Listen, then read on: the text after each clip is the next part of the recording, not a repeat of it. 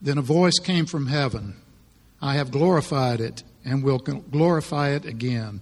The crowd that was there and heard it said it had thundered. Others said an angel had spoken to him. Jesus said, "This voice was for your benefit, not mine. Now is the time for judgment on this world. Now the prince of this world will be driven out. And I, when I am lifted up from the earth, will draw all people to myself." He said this to show the kind of death he was going to die. The crowd spoke up. "We have heard from the law that the Messiah will remain forever. So how can you say the Son of Man must be lifted up? Who is this Son of Man?" Then Jesus told them, "You are going to have the light just a little while longer. Walk while you have the light, before darkness overtakes you. Whoever walks in the dark does not know where they are going. Believe in the light while you have the light, so that you may become children of light." When he had finished speaking, Jesus left and hid himself from them. This is the word of the Lord. Thanks be to God. If you have little ones first grade and under who'd like to go over for children's worship, they will line up at the door, and Miss Brittany and Miss Savannah will take them across the way with Mr. Chris to our Children and Youth Discipleship building.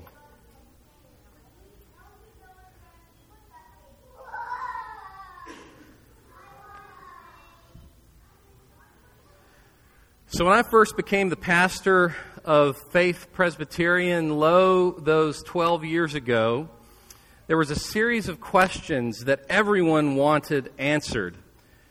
What does the pastor believe about the end of the world? Does he believe in the rapture? Is he premillennial, amillennial, postmillennial? If you don't know what those words mean, it's okay. Don't fret. You can ask me later. In response to those questions, I did what any foolhardy young pastor would do. I embarked on a verse-by-verse study through the book of Revelation during Sunday school. And what became clear in that class is that we didn't all agree. We all had different positions on what the Bible says about the end times and these various prophecies that come up here and there. And I do care what you believe about the end of the world. I do care what you believe about how things are going to be tied up. It is important, but Christians can disagree on this in good faith and on reasonable grounds. So let me say this. Each view of the end times has its own strengths and weaknesses. Some are easier to argue for than others biblically. Some are more reasonable than others. But it's going to be very difficult to prove that my view is the right one or that your view is the right one. In fact, we won't know until the day that Jesus comes back.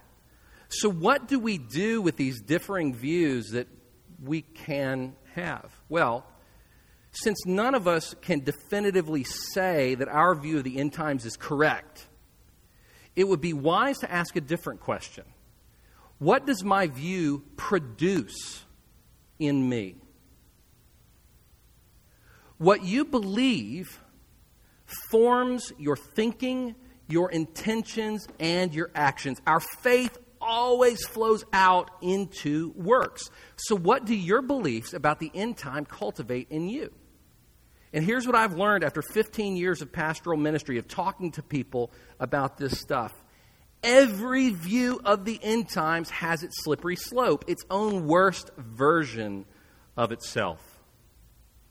When you think about the stereotypes of different views of the end, this is where that comes from each one's slippery slope. When you think about the straw men that we set up to argue for our own position, it's usually the worst possible version.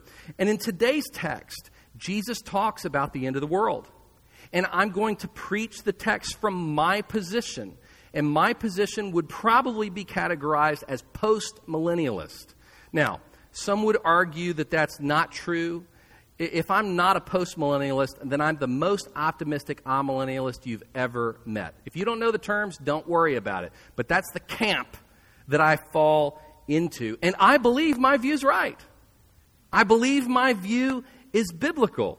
But my goal today is not to persuade you to be a postmillennial. I would like you to see my view as biblically reasonable and persuasive, But I actually want to press you on your view of the end of the world. And here are the questions that I think each of us should be able to answer about our own personal view. First, can I argue my position clearly from the Bible?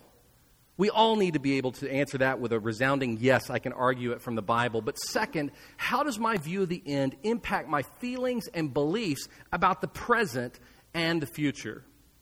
So first, can you argue your position from Scripture? This is not meant as an insult to anybody, but most people I talk to about their view of the end times, when I press them and say, where do you get that? They can't show me in the Bible. Because they're repeating what a preacher they trust has said. Or they're repeating what a book they've read says. Enough of that. Show me what you believe in the Bible. You need to be able to do that. But second, what does your view produce in you? How does your position on the end times influence your feelings and beliefs about the present and the future? It's strange how people, when they start talking about the end times, they're using all this biblical language. They're talking about these visions in Ezekiel and in Daniel and Revelation, and they're painting this picture that sounds very biblical, and then they apply it to the present, and they apply it to the future. And their application of these biblical ideas don't sound biblical, but they don't even sound Christian. It's like there's some kind of jump that gets made in their thinking, and they've totally exited the biblical way of thinking about the present and the future, and it doesn't even sound Christian. So, how should our view of the end times impact our view of the present and the future? How should those beliefs influence our thinking, our actions, etc.? So that's what I want to explore this morning, those two questions. So let's remember where we left off in the text last week. We're right in the middle of a passage. So Jesus has gone into Jerusalem for the Passover. And as he entered the city, people thronged together, calling out for him to save them. Hosanna, the King of Israel. So they asked the King of Israel to save them. And as the din and roar died down, some Greeks asked for a private meeting with Jesus. But when Jesus heard that request, he made a strange proclamation.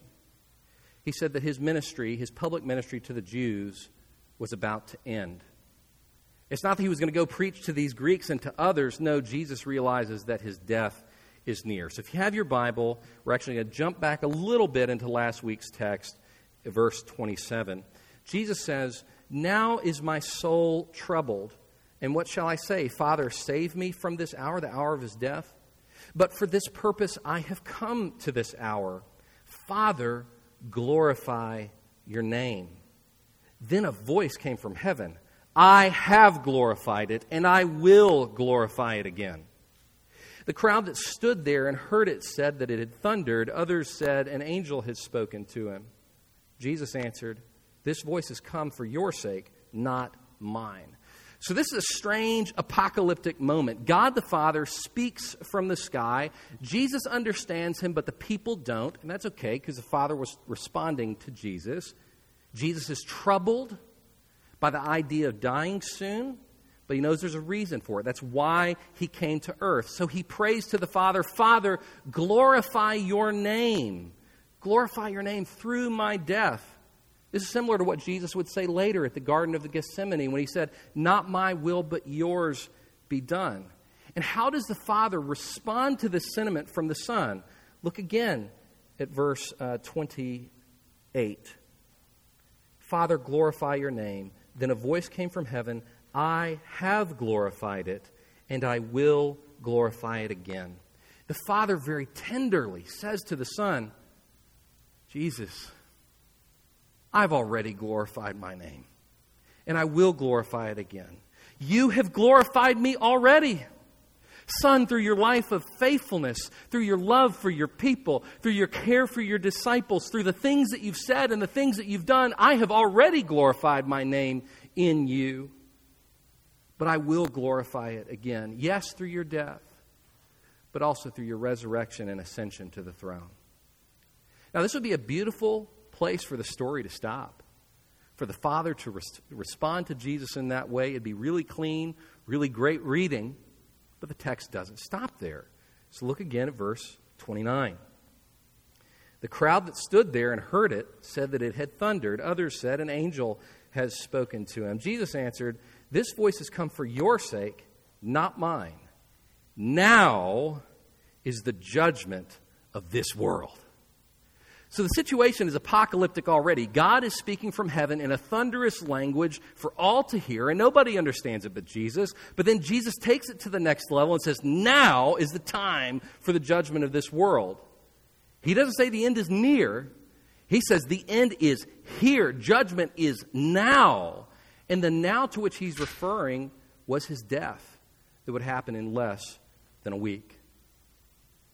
The end of the world began when Jesus died. That's when the end of the world began, the moment that Jesus died. Usually when we talk about the end of the world, we're thinking about some cataclysmic event that stops human history, this moment, this event or brief period when everything gets wrapped up really quickly. But that doesn't fit what Jesus is saying here.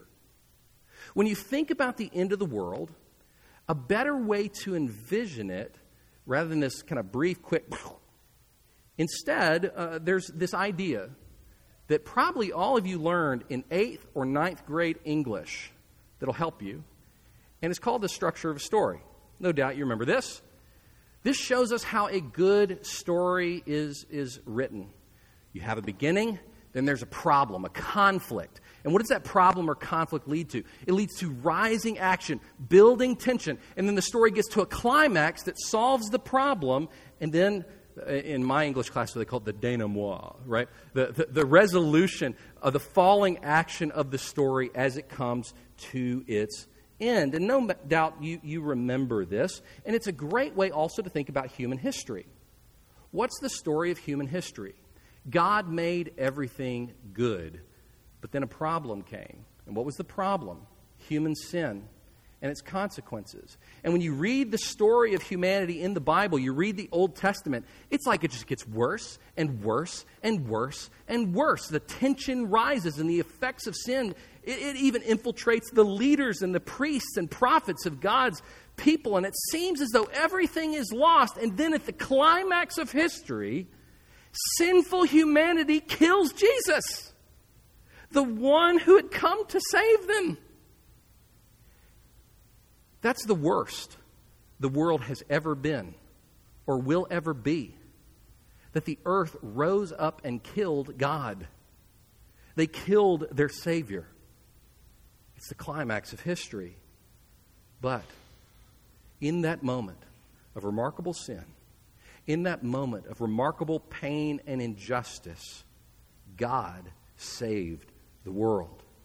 So from the moment of Jesus' death, the problem of human sin was solved, and the story of human history has been hastening toward its glorious conclusion. So we're on the downslope now.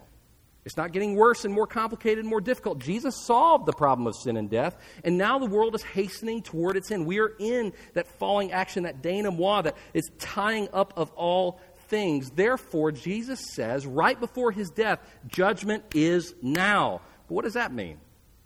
Judgment is now. There's been 2,000 years since that moment of judgment. Look at verses 31 and 32.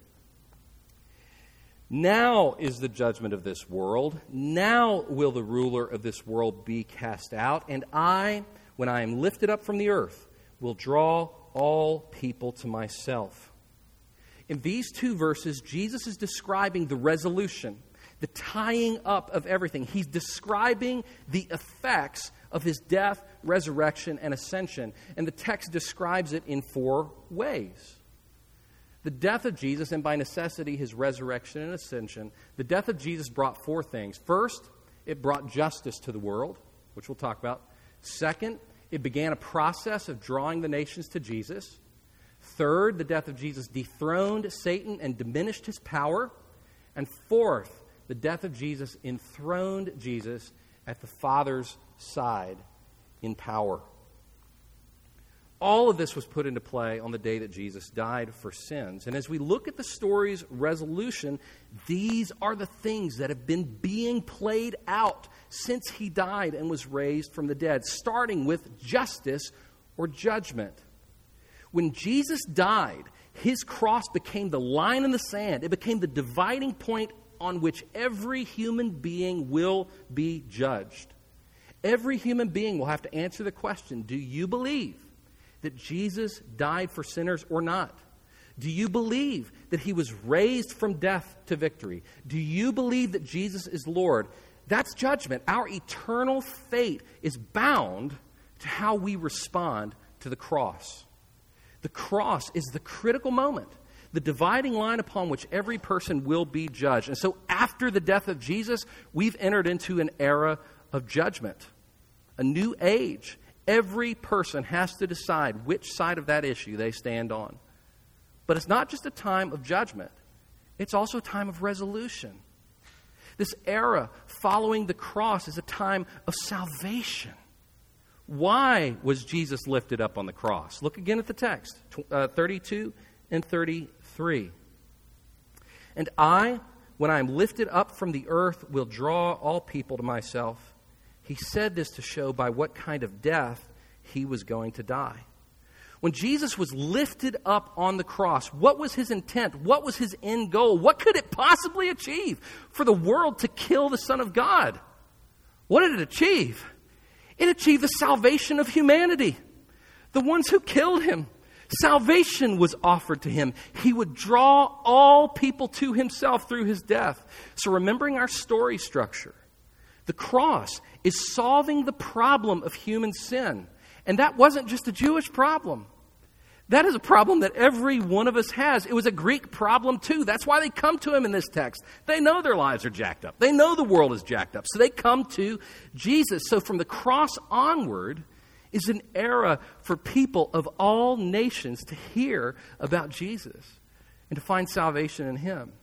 And what does Jesus say about that in Matthew 24? He says, "And this gospel of the kingdom will be proclaimed throughout the whole world as a testimony to all nations, and then the end will come." So we live in an era of judgment and salvation. What should we expect will happen during this season, during this era? And to what extent? We should be expecting for today, not just the future, but for today, we should be expecting that the good news of Jesus is going to spread and spread and spread to the four corners of the earth until one day people of all tongues, tribes, and nations will not only know the good news of Jesus, they will be saved by the good news of Jesus. Think about this. Before the cross, that message was not spreading. In all the Old Testament and in the Gospels, how many non-Jews followed Yahweh God? Anybody want to venture a guess? We got like 4 or 5 mentioned, in the Old Testament. Not a whole lot. And when Jesus died, how many humans believed in him? His disciples had fled. He had John and the women were there still. It was a really small group. But after the cross, the process of expansion of the gospel moving not just to the Jews and the Samaritans, but to the uttermost ends of the earth, that process of expansion began. But is the job done? Far from it. According to the Joshua Project, which is a group that keeps track of unreached people groups in the world, there are 7,391 unreached people groups on our planet, which means that 42.4% of the human population today does not have access to the gospel. What does that mean they don't have access? Maybe there's one Christian in that group, but there's no church, there's no evangelist, there's no church planter, so there's no one who is out there communicating the gospel in their language or in their culture so that they could hear that Jesus Christ is Lord. What does this mean? First of all, it means we've made great progress. Don't see the 42.4% and not realize that 58% of the world has been reached. The gospel has gotten to them. So have we made progress since the cross. But there's still a lot of work to be done. The end of all things is still resolving. We're still in resolution. Salvation is spreading. And how could that happen unless Satan's power on this earth has been diminished? Look again at verse 31. Now is the judgment of this world. Now will the ruler of this world be cast out. When Jesus died, Satan thought he'd won the war, but that could be no further from the truth. In the death of the Son of God and his resurrection, sin and Satan and death were finally defeated. And so we have entered an era not only of judgment and salvation, but also one in which Satan's power is broken and his strength is diminishing. Jesus sits on the throne above the earth and his kingdom is coming. And you might say, how in the world can you say that Satan's power is broken and that it's diminishing? Can't you see what's happening in the world? Of course I do. Sin continues to confuse and to bring death. Of course, there's persecution and conflict and war and division, but at the same time, the gospel is spreading more quickly and further now than it ever has before. More of the population serves Christ today than ever before. And when you consider how few believed on the day that Jesus died, in contrast to how many do now, you begin to see, oh, wow, Satan and the world are losing ground. The kingdom of God is spreading on earth. As Hebrews chapter 10 says, but when Christ had offered for all time a single sacrifice for sins, he sat down at the right hand of God, waiting from that time until his enemies should be made a footstool for his feet. And we see it more and more every day. The death of Jesus was the beginning of the end. It was the beginning of the resolution of human history. And we see it expressed in judgment, in salvation, the dethronement of Satan, and the enthronement of Jesus. Now, you may disagree with me on a lot of what I just said. If you're not a postmillennialist or a very optimistic amillennialist, I said some stuff you're like, this guy's nuts. He's lost his mind, right? You can interpret this text differently. I know good, solid Christians that do. But here's where I think you have to agree with me. The cross was the climax of the story. The cross is where resolution began. And we now live in the final movement of history. We currently inhabit the end times, and we have ever since the cross. The end times didn't start in the Civil War. It didn't start in the 1960s or Vietnam. The end of history began when Jesus died. But when's it going to conclude? When do we get to the final resolution? Well, the end of the world will conclude once people of all nations worship Jesus. In Matthew 24, Jesus says he won't come back until the gospel has spread to the ends of the earth. But in John's Revelation, we see an encouraging parallel to that text when he says this. After this I looked, and behold, a great multitude that no one could number, from every nation, from all tribes and peoples and languages, standing before the throne and before the Lamb, clothed in white robes, with palm branches in their hands, and crying out with a loud voice, salvation belongs to our God who sits on the throne and to the Lamb. This is a picture of the very end. So Jesus died, was raised, and ascended into heaven, and all of history is hastening toward this moment when people from every tongue, tribe, and nation will bow before Jesus and sing his praises. This is how the story ends. This is how history ends. Not just the message spreading, but the message saving people from all nations. So as history hastens toward that end point, what should we be expecting from now, today, and tomorrow, and a week, and month, and decade from now? What should we be expecting from the future? And as I said earlier, my view of the end times is called postmillennialism, and this text is very beneficial to my view. There are other texts that are not as helpful to my view. That's why I can't pretend my view is the only reasonable position. Postmillennialism expects the effects of the cross to have reverberating effects through history, so that when Jesus comes back, the gospel will have had a remarkable impact in spreading justice, salvation, and the kingdom of Christ through the power of the Spirit. But rather than arguing for my position, I want you to consider the impact and outcome of your view when you walked in the door this morning.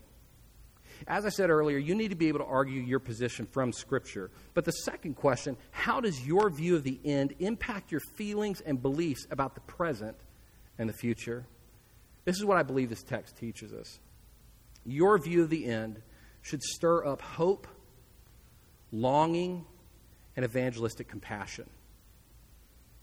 Hope, longing, and evangelistic compassion. When Jesus said this to his original hearers, especially his disciples, I think this is what he was trying to generate in their hearts. He wasn't trying to give them, here's exactly how it's all going to play out. No, he's trying to generate hope and longing and evangelistic compassion. And my concern is that many Christians, when they think about the end of history, their gut response is fear, unrest, foreboding dread.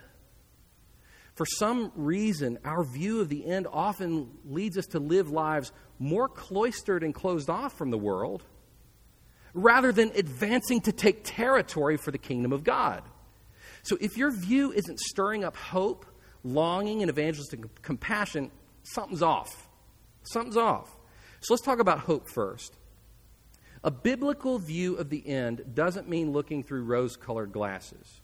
The Bible's really straightforward. Before Jesus comes back to finish human history, there will be ongoing tribulation, persecution, difficulty, false teaching, sin, war, you name it. It's going to happen. But what does our view of the end call us to? Hope. Hope that Christ will prevail. Hope that the church will endure. Hope that one day all nations will worship God. And sometimes I think we get a little too focused on our sliver of life.